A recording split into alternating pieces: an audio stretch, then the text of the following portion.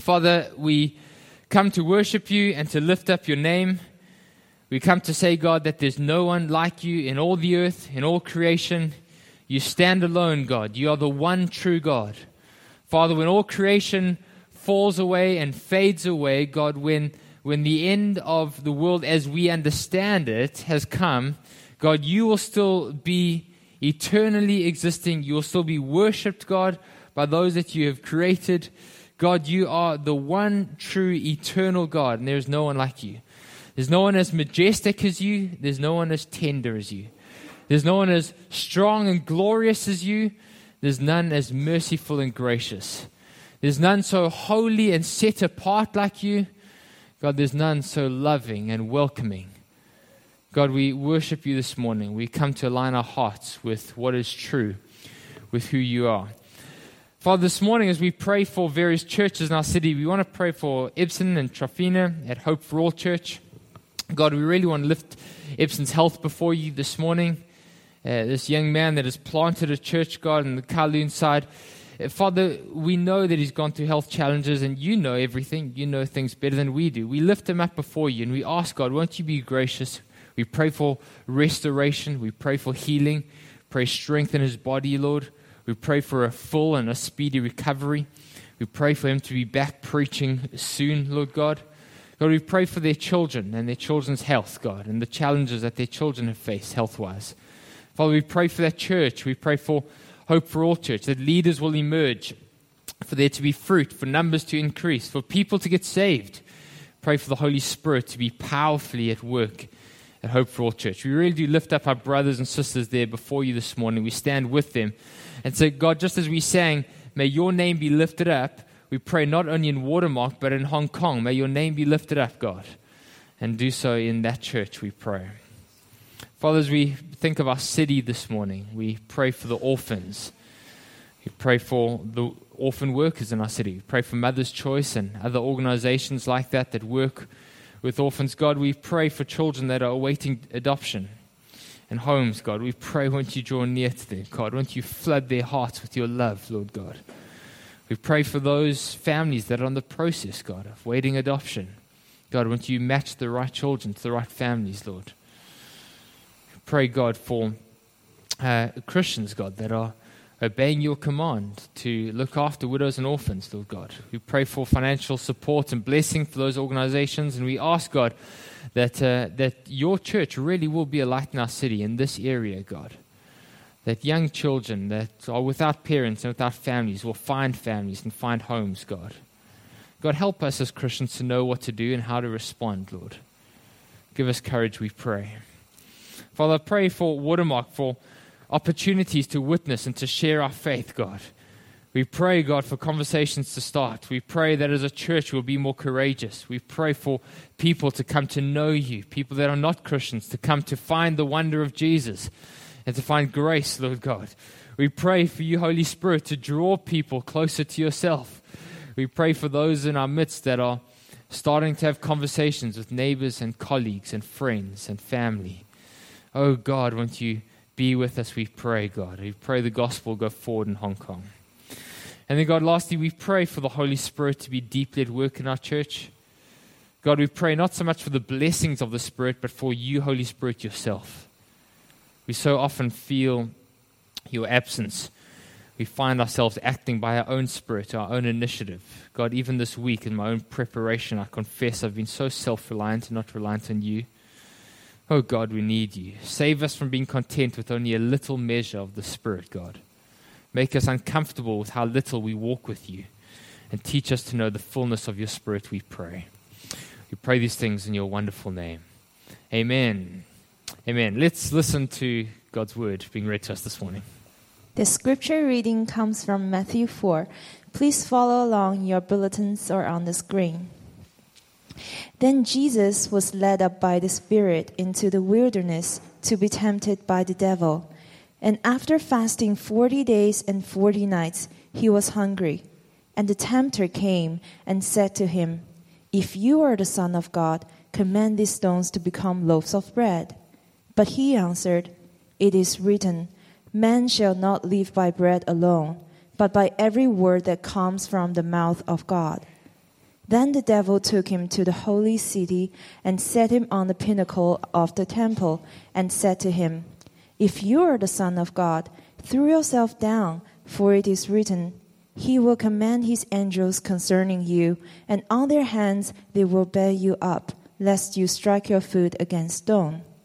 Jesus said to him, "Again it is written, You shall not put the Lord your God to the test." Again, the devil took him to a very high mountain and showed him all the kingdoms of the world and their glory.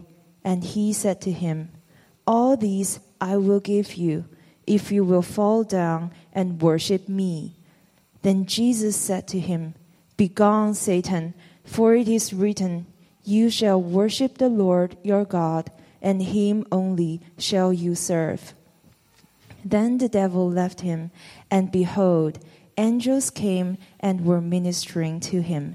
This is the word of God. Great, thank you, Echo. Okay, well, this morning we are looking at this fairly well-known passage of Scripture, the temptations of Jesus. And we do so as we continue to work through the book of Matthew, Matthew's Gospel. Matthew's Gospel is all about Jesus, the King, and His kingdom. And it's a book about the upside-down kingdom of Jesus.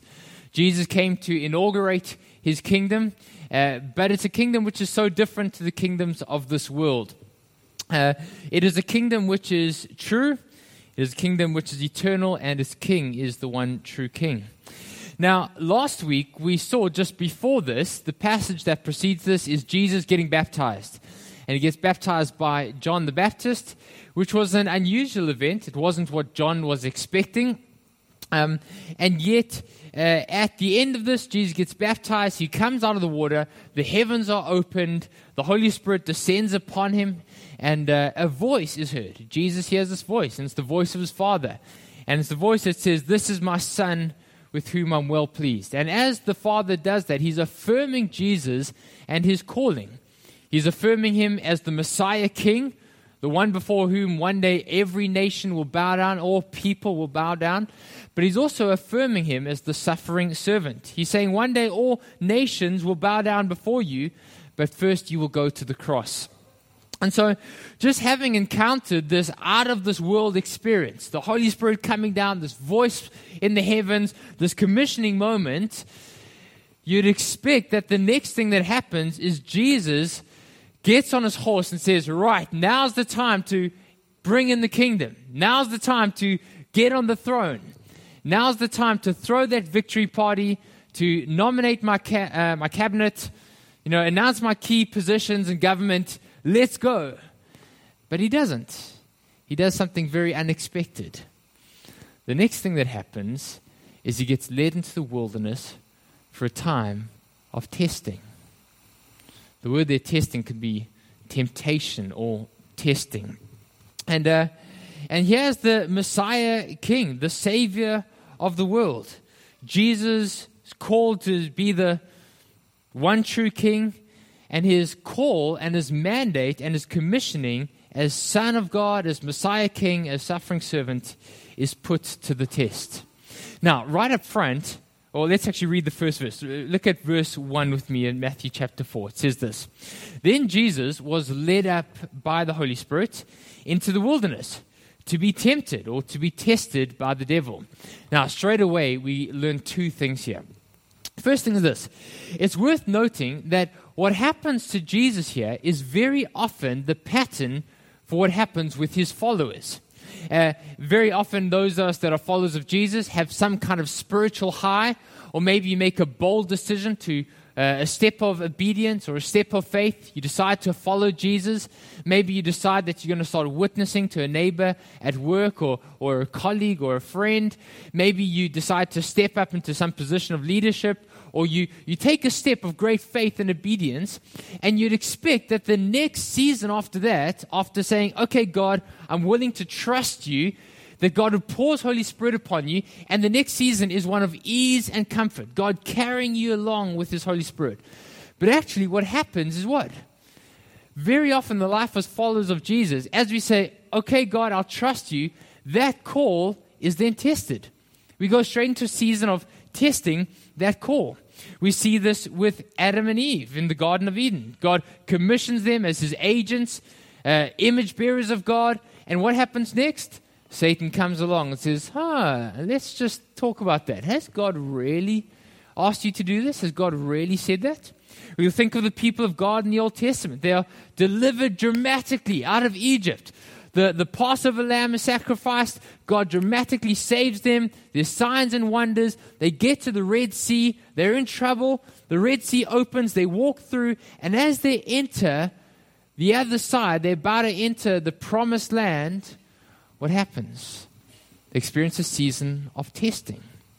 And they tested in the wilderness, and they experience some challenges. Will they trust God to feed them and give them what they need, or will they trust their own devices? Will they trust God to look after them and protect them, or will they take matters into their own hands? Will they love and serve and worship Yahweh, the one true God, or will they start worshiping the gods of the nations around them? And friends, this is true for the life, the Christ follower as well. You come with some spiritual high, you've just seen God work dramatically, God has done something spectacular, and the next thing, Satan comes up and he sidles up next to you and he starts asking you questions, filling your mind with doubt, or maybe putting half-truths into your mind. Maybe for those of you that are new Christians, this has been your experience. When you first become a follower of Jesus, you decide, okay, Christ, have your way in my life. You can have all of me. And the first 6 months are just wonderful. It feels like you've come home. It feels like you've finally found what your heart has been longing for all your life. It feels like you found a family. And the first 6 months is just wonderful. And then what happens? Suddenly you have questions. And you have doubts. And you wonder, is this thing true? Maybe it was just a psychological phenomenon. Maybe I was just emotional at the time. What's happening in that time? I've seen it time and time again. Your call to follow Jesus is being tested. Your newfound identity as a Christ follower is being tested. Your obedience to Jesus is being tested. Just like 1 Peter says. He says our faith gets passed through the fire, just like gold is passed through the fire, to test the genuineness of it. And that's what's happening to Jesus here.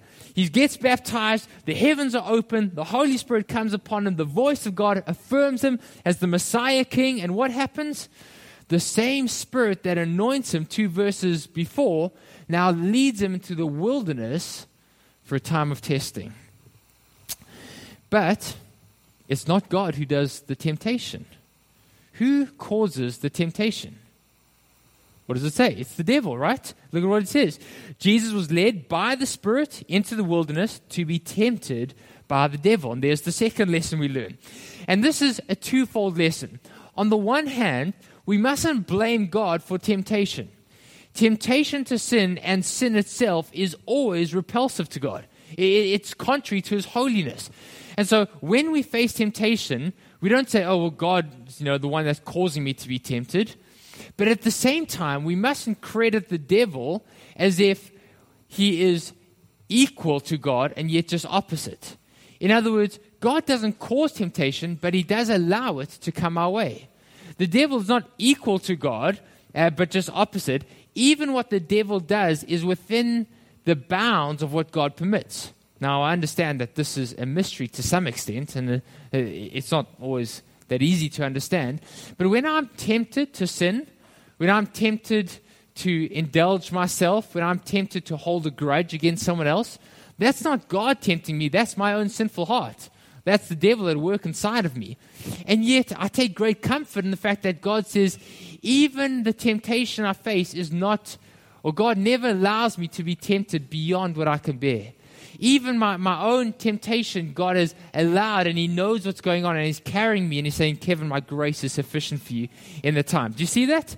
Jesus is led into the wilderness by the Spirit, and yet it's the devil that comes and tempts him. Now, let's dive into these temptations and see what they're all about. What's happening here? And so look at verse 2 with me. It says this. After fasting for 40 days and 40 nights, Jesus was hungry. Just possibly a little bit hungry. Okay, you and I would also be hungry after 40 days of no food. The tempter came to him and said to him, if you are the Son of God, why don't you command these stones to turn into bread? And satisfy your hunger. Now, let's think what's going on here. Who here thinks that eating bread is sinful? Who here thinks that eating bread when you're hungry is wrong? No, I don't think so either. So what's going on here? What's this temptation about? Why is this a temptation to say, come on, you're hungry, eat some bread? Well, look at first what he says. He says, Jesus, if you're the Son of God. Now, the devil's not here actually questioning Jesus. He's not saying, listen, I don't think you really are who you say you are. If you are, prove it to me. That's not what he's saying. All the commentators tell us the grammar here is such that the devil is saying, listen, if, as is the case, you're the Son of God, since you are the Son of God, well, that means something. It means that you are entitled to ABC. It means that you can use your powers as the Son of God to do X, Y, Z. Jesus, since you're the Son of God, why don't you just indulge your flesh a little bit and please yourself? And so what he's saying here is he's coming up to Jesus and saying, Jesus, since you're the Son of God, since you have this special privilege, why don't you use your privileges? Why don't you're entitled to satisfy your own desires, but satisfy them in your own way, according to your own pleasure. Satan isn't coming and tempting him to, make food in an improper way, or to use a miracle to prove that he's God, or to just think selfishly without thinking of others. This is a temptation to pursue his desires that are centered on self, on me. What pleases me, completely devoid or divorced from what is God saying about this to you. See, later on, how does Jesus respond? He doesn't say, no, the Messiah is not allowed to eat bread. He doesn't say that. He says, it is written, man shall not live by bread alone, but by every word that comes from the mouth of God. See, Satan's coming saying, Jesus, you've got this natural life here, you've got the spiritual life here. Just keep these two separated, and just satisfy yourself, your own way, your own desires, your own pleasure. And don't worry about, you can deal with that when you go to synagogue on Saturday. And Jesus is saying, this life, divorced from relationship with God, is contrary to how God has organized and called me to live my life. Man shall not live just by desires alone, but by every word that comes from the mouth of God. Friends, isn't that exactly what Satan comes and did to Adam and Eve in the garden? He says, look at this fruit. You have needs, you have desires. God's put you in charge of all the stuff. You're entitled to satisfy your desires. It's just a little dragon fruit. Dragon fruit's not going to harm anyone. I'm sure it was dragon fruit in the Garden of Eden. Friends, isn't that how Satan comes and tempts you and I? For most of us, the temptations we face are not going to be to rob a bank or to start an international drug cartel or something like that. How's he going to come? He's going to say, you've got desires.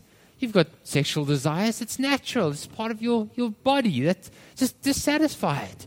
You've got financial desires and needs. It's natural. There's nothing wrong with a bit of wealth. Come, just indulge in that a little bit.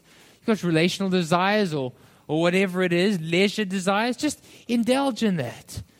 Friends, is it wrong to pursue a relationship? No, not at all. Is it wrong to work hard? Is it wrong to save money for the future? Is it wrong to eat bread when you're hungry? Of course not. But what Jesus is saying is this. He's saying, the life of a Christ follower rejects the idea that I'm entitled to whatever pleases me in whatever way that it pleases me. A Christian is someone who lives by faith that God himself satisfies me, and all my pleasures and all my desires come off filtered within the channel of, God, what is your will for my life? You see that? Man doesn't live by bread alone, but it's God, what is your word saying? What are you saying about this area of desire? What are you saying about this relationship? What are you saying about my relationship to money? What are you saying about my relationship to everything in life? Jesus is saying the decisions I make aren't based on what I feel, what I desire, but what aids my relationship with God. And so he says, it is written, God has spoken, God has said, I do not live by pleasure alone, but that which comes from God. See, friends, what Jesus shows us here is that food and work and relationships and overseas holidays and university degrees and children and promotion and mobile phones and fashion, these things aren't wrong. They're gifts from God. He's made them. He doesn't denounce them as evil. He's not opposed to these things. Later on in the Gospels, Jesus will make food and feed 5,000 people. Jesus will turn water into wine. He can turn stones into bread. But he's saying that every pleasure I've got is approached through the filter of God. What aids my relationship with you? I do not live by relationships alone or work alone or overseas holidays alone, but my relationship with my Heavenly Father. Does that make sense? Okay, let's look at the second thing. Let's look at verse 5 to 7. Now, the devil comes to Jesus again, and he takes him up to a high point of a building, and he says, Jesus, since you are the Son of God, why don't you throw yourself down? For God has promised to always look after you. God has promised that nothing will go wrong with you. God has promised that not even your small baby toe will get a tiny scratch.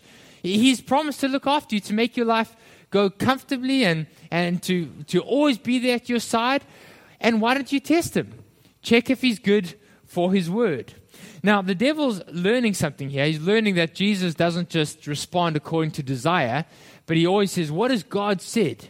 And so the devil here quotes the scriptures and says, remember what God said in Psalm 91, that every one of your needs he will take care of. Now, of course, the devil is quoting the scriptures out of context, right? Jesus calls him the father of lies. The devil will take God's word and he'll slightly adjust it or twist it or put it in a certain context to make it say something other than what it means. And so what's the devil saying here? He's tempting Jesus with a kind of prosperity gospel. He's saying, Jesus, God has promised that nothing will go wrong with you. Your life will be blessed. Whatever difficult situation you find yourself in, you find yourself falling from a building, you find yourself in trouble, whatever difficult situation you find yourself in, He will deliver you. He will look after you. He'll never let anything go wrong with you. Just test Him. Throw yourself down. See what I mean? And what He's doing is He's tempting Jesus with the belief that God owes you a safe life, a comfortable life, a blessed life, a life without inconvenience. Friends, have you and I bought the lie that God promises us that nothing will ever go wrong with our lives? That whatever situation we find ourselves in, that God will just suddenly swoop us up and pick us up, and that He won't let us scratch our baby toe?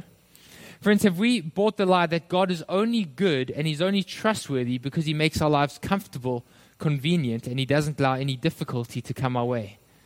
Friends, as Satan convinces us that God is only good and trustworthy and worthy of worship if nothing goes wrong in your life. And that if every time you face a challenge, God must surely save you from that challenge, otherwise He's not worthy of worship. Friends, if we're a Christian because God did something good in our life once upon a time, like He healed our child, or He gave you a job, or He gave you a child, or He saved your marriage, if that's the reason why we're a Christian, because God did some good thing, like we felt like we were falling off the building and God suddenly swooped up and caught us, then maybe we're not actually a Christian because we love God, but because we love ourselves. And we're asking God to serve us rather than us serving Him. In fact, we may just be using God and not worshiping Him, and we may not be Christians at all. What's Jesus' response to this? Well, He quotes Deuteronomy chapter 6, which recounts the way that the Israelites were in their own wilderness. And they're grumbling and they're moaning and they're saying, God, we thought you were good. We thought you were meant to look after us. Where's our food? And then God gives them food. And they say, where's the water? And God gives them water. And then they say, where's the meat? We're tired of bread. And every step of the way, they're moaning and grumbling because things aren't going their way. And they start to wonder, God, are you really good? Are you really trustworthy? Should we really worship you when things don't go our way? And they're saying, God, it feels like we're falling here, and we're your angels to save us, to pick us up. And what does God say? He says, why are you testing me? Why are you checking whether I'm still worthy of worship just because things aren't going the way that you expect them to be? Don't you know that I know what I'm doing? Why are you putting me to the test? As if I'm only honest, good, or trustworthy when things will go the way that you want them to. And so Jesus responds to Satan and says, Satan, don't give me your nonsense. I'm sure that's what the original Greek says. He says, God is good and He's trustworthy, and I will not put Him to the test. What's Jesus saying? He's saying the life of a Christian rejects the lie that I deserve God's blessing and protection and lives by faith that God is good all the time and He knows what He's doing, not just when He does miracles that benefit me. Okay? Does that make sense? Okay, I hope so. Let's look at the third temptation. Look at verse 8 with me. Satan now comes and he brings the final temptation, and it says this, verse 8. Again, the devil took him up to a very high mountain, and he showed him all the kingdoms of the world and their glory. And he said to him, all these things I will give you if you fall down and worship me. Now, what's Satan saying here? What's going on here? Remember the passage just before this that we spoke about last week. Jesus is baptized, right? And as he comes out, we said it earlier, this voice comes, and this voice from the heavens, which is God's voice, speaks to him and says, this is my beloved Son, which is a quote from Psalm chapter 2. And it's a quote that speaks about how Christ is the Messiah King. He is the one who will one day rule the whole world. And then he says, this is my Son, with whom I'm well pleased, which is a quote from Isaiah 42, talking about how Jesus is the suffering servant. And what God is doing there is He's commissioning Jesus, saying, you are the one true King, the Messiah King, but the way that you will get to glory is through the cross. You're the King, but you're the suffering servant. In other words, this is a road to glory, but the road to glory passes through Calvary. Okay? What's Satan saying here when he says, Jesus, I will give you all the kingdoms of the world in all their glory, if only you'll worship me? He's offering him glory without the cross. He's offering him the end result. He's saying, Jesus, that cross is not going to be very nice. I will organize a shortcut for you. I will allow you to get to the end goal without needing to suffer, without needing to humiliate yourself, without needing to go through the painful, humiliating experience of the cross. Jesus, I'll offer you glory without Calvary. Friends, is this not one of the most subtle and sinister and yet pervasive temptations we face? Satan comes to us and says, I'll offer you control of your life. I'll offer you glory. Why don't you just be Lord of your own life? Why don't you be Lord of your own kingdom? Without any cost involved. All you have to do is just make a deal with me. Without any cost. You can avoid the cost of the cross. You can avoid the cost of humiliation. You can avoid the cost of humbling yourself. You can avoid the cost of repentance. I'll give you what you want. Just make a simple deal with me. Except the problem is, whenever we make a deal with the devil, it does come with a price. In fact, one of the things about the devil is that it always comes with a price far more than we're willing to pay. I don't know if you've ever had this experience where you've bought something, and it's something really expensive. And you thought you've done all your homework and you've checked it out, and you say, okay, I'm going to do it. Maybe it's whatever it is. And then only later afterwards you realize there are all these hidden costs. There's this service cost, and there's this fee that's been added, and there's this small fine print. And because you did it in this way, there's this extra fee. Has that ever happened to you? And you feel the sense of regret. You feel like, oh my goodness, if I'd known how much it was going to cost me, I would never have done that. And you feel this like sick in your stomach feeling that actually cost you far more than you bargained for. You know that feeling? Friends, when you make a deal with the devil, it's like that, but only 1,000,000 times worse. In your mind's eye, you think, okay, I know how this works. Yeah, it might cost me that, but I'll get all this benefit. Friends, it always, always, always costs 1,000,000 times more than you bargained for. And that's what the devil's doing. He's coming and he's offering Jesus that, and he offers it to us. He offers it to us every single day, to have all the kingdoms of the world and all their splendor, all their glory. And he says, you won't even have to humble yourselves. You won't have to admit you're a sinner. You can avoid the humiliation of repentance. Just come and listen to me. And really, in essence, this is what the whole of the passage is about. It's about who you're going to serve. Are you going to serve yourself, or are you going to serve the one true God? And so Jesus' response is this: it is written, you shall worship the Lord your God, and him only shall you serve. And this really is the essence of the entire passage. Who are you going to serve? yourself or the one true God? Friends, there's only one person that can rightly occupy the throne of our lives. There's only one person who is worthy of our worship. There's only one being that is worthy and trustworthy enough for us to give our lives to Him, the one true God. You shall worship God, and Him only shall you serve. Jesus tells us that Christian faith rejects the delusion that self-glory and living for ourselves is the way to go, but that serving the one true God, He alone is worthy of our worship, no matter what the cost. No matter what the cost. Now, how do we respond to this?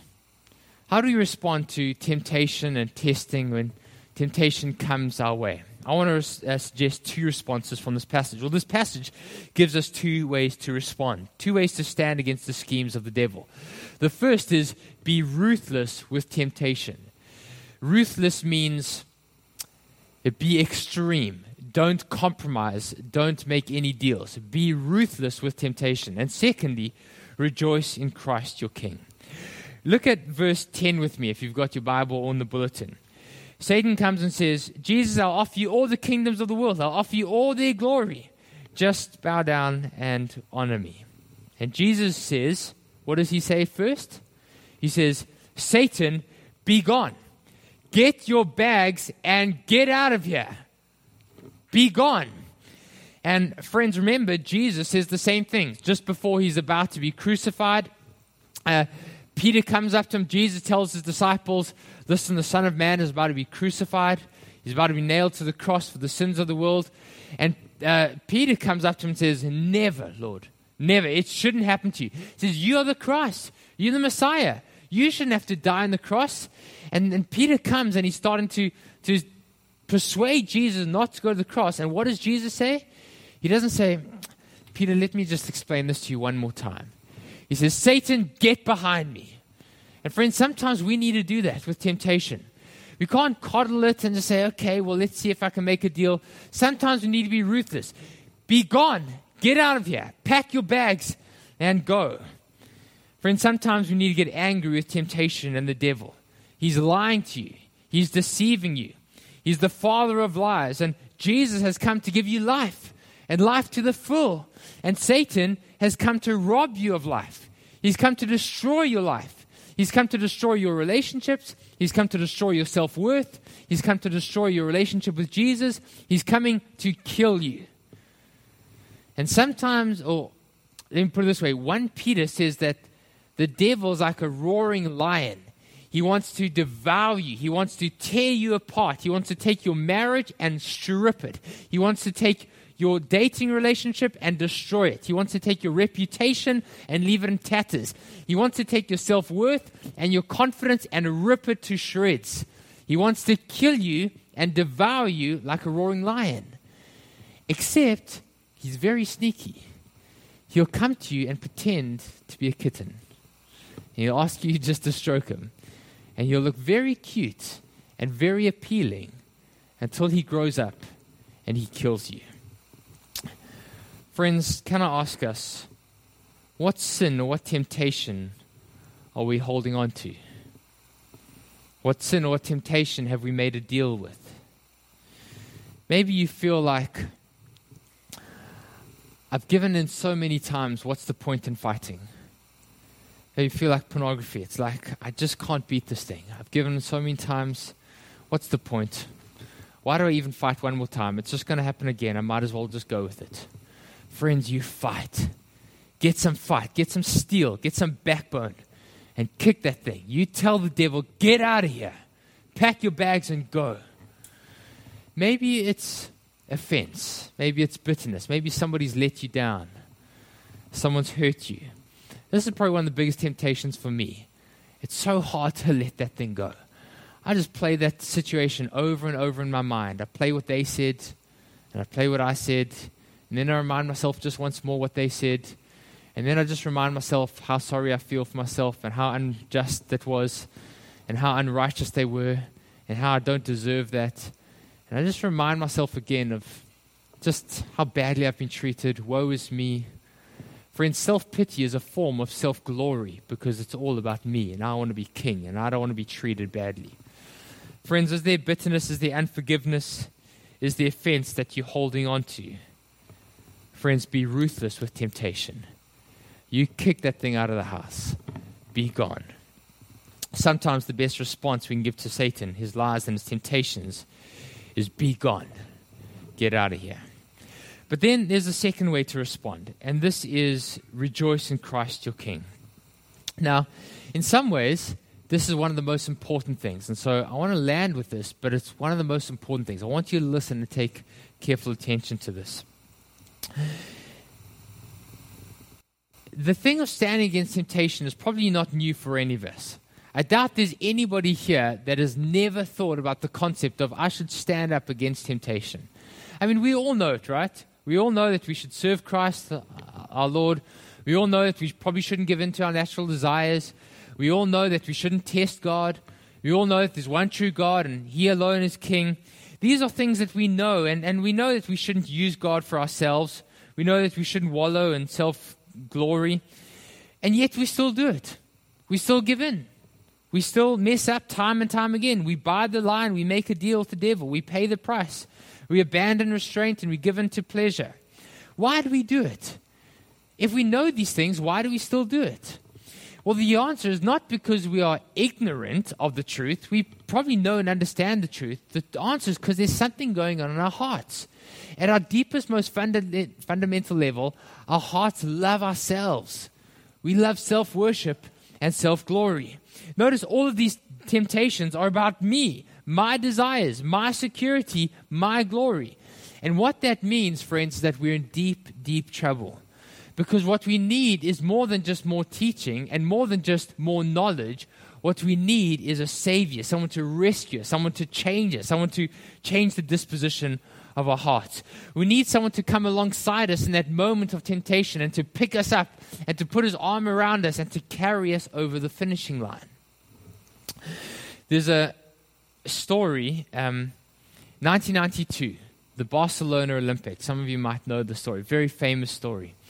There's a British runner called Derek Redmond, and he has made it to the Olympic Games. He's a 400-meter runner, and he's obviously mid-20s.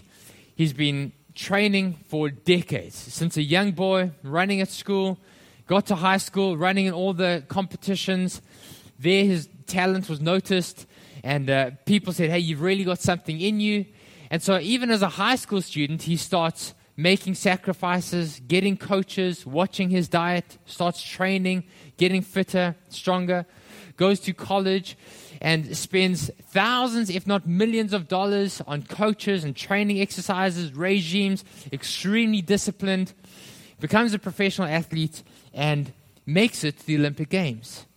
And so it's 1992, he's at the Olympic Games in Barcelona, his first heat's coming, and he smokes it.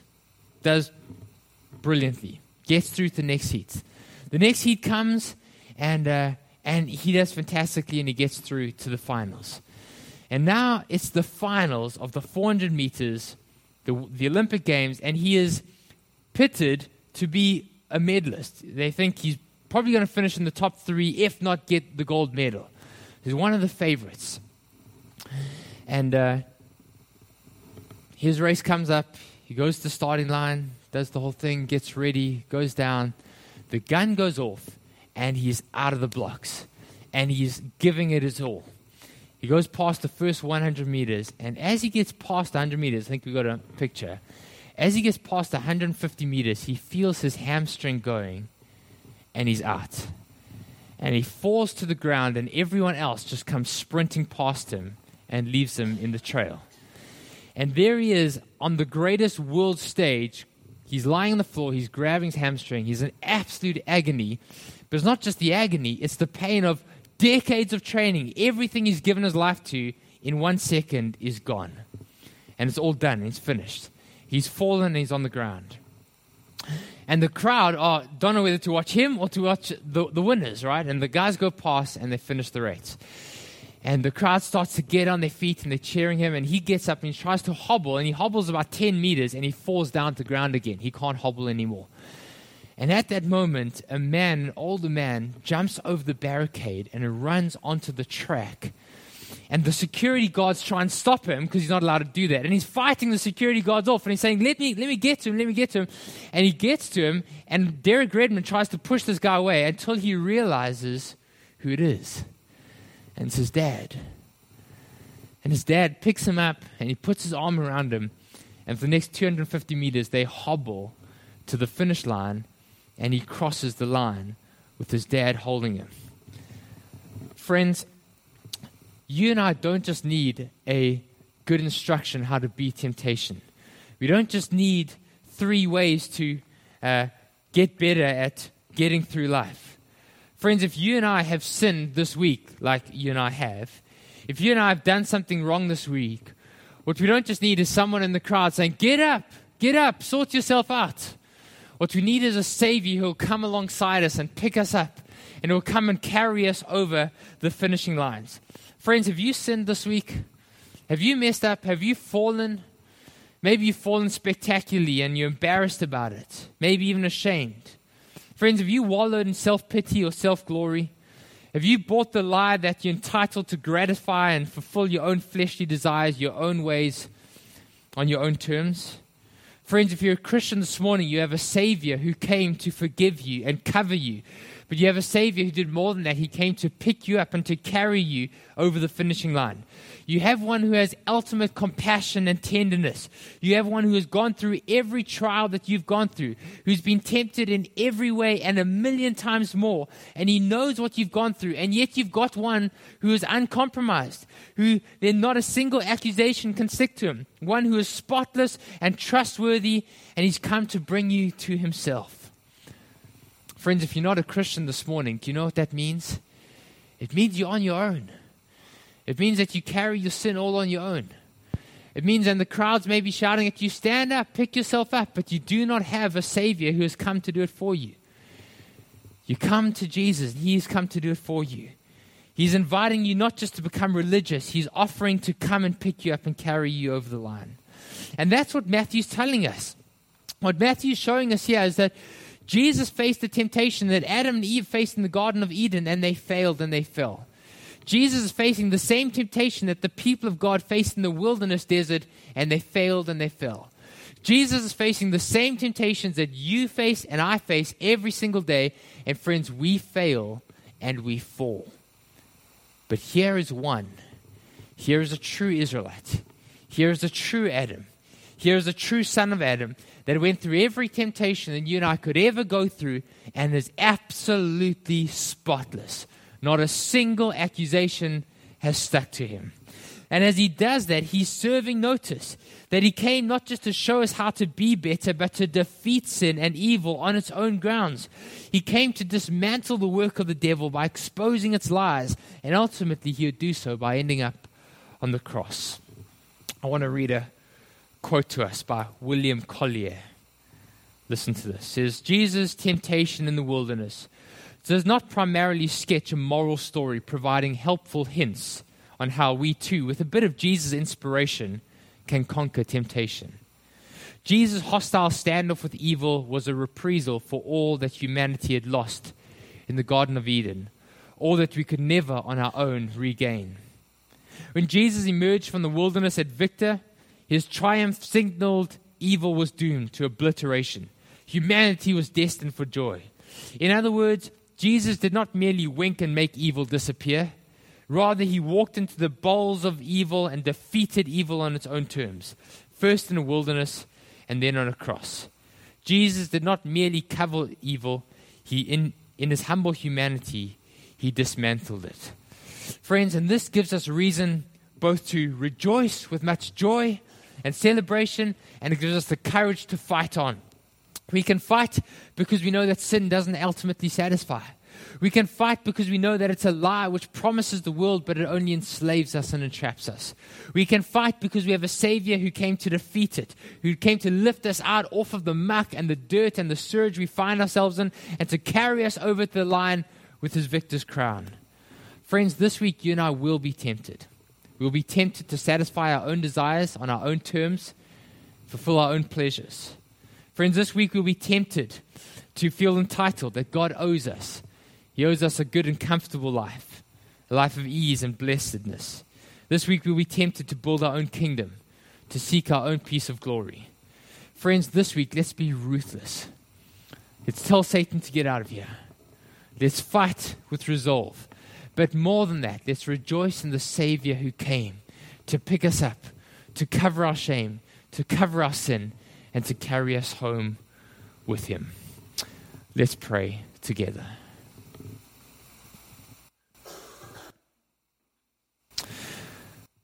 Jesus Christ, we thank you and we revel, God, that where we have fallen and sinned, you, Christ, are spotless. God, we thank you and we revel and we rejoice and we delight in the fact that you, God, are the only one that's worthy, God. God, where Satan tempts us to despair and he tells us of the guilt within, upward we look and we see you there, you who made an end to all our sin. And God, that gives us confidence to keep going and reason to rejoice. Father, we pray that even now, God, won't you set us free from the lies and the accusation of the evil one, God. Won't you set us free from the despair, God, that so easily covers our hearts. Jesus, won't you come and pick us up where we have fallen and we are lying on the ground, hopeless and helpless. Jesus, won't you come and lift up our heads and lift up our hearts and carry us to the finishing line, Lord God. Jesus, we pray, come and draw near to us. Come and remind us, God, that our hope is in you.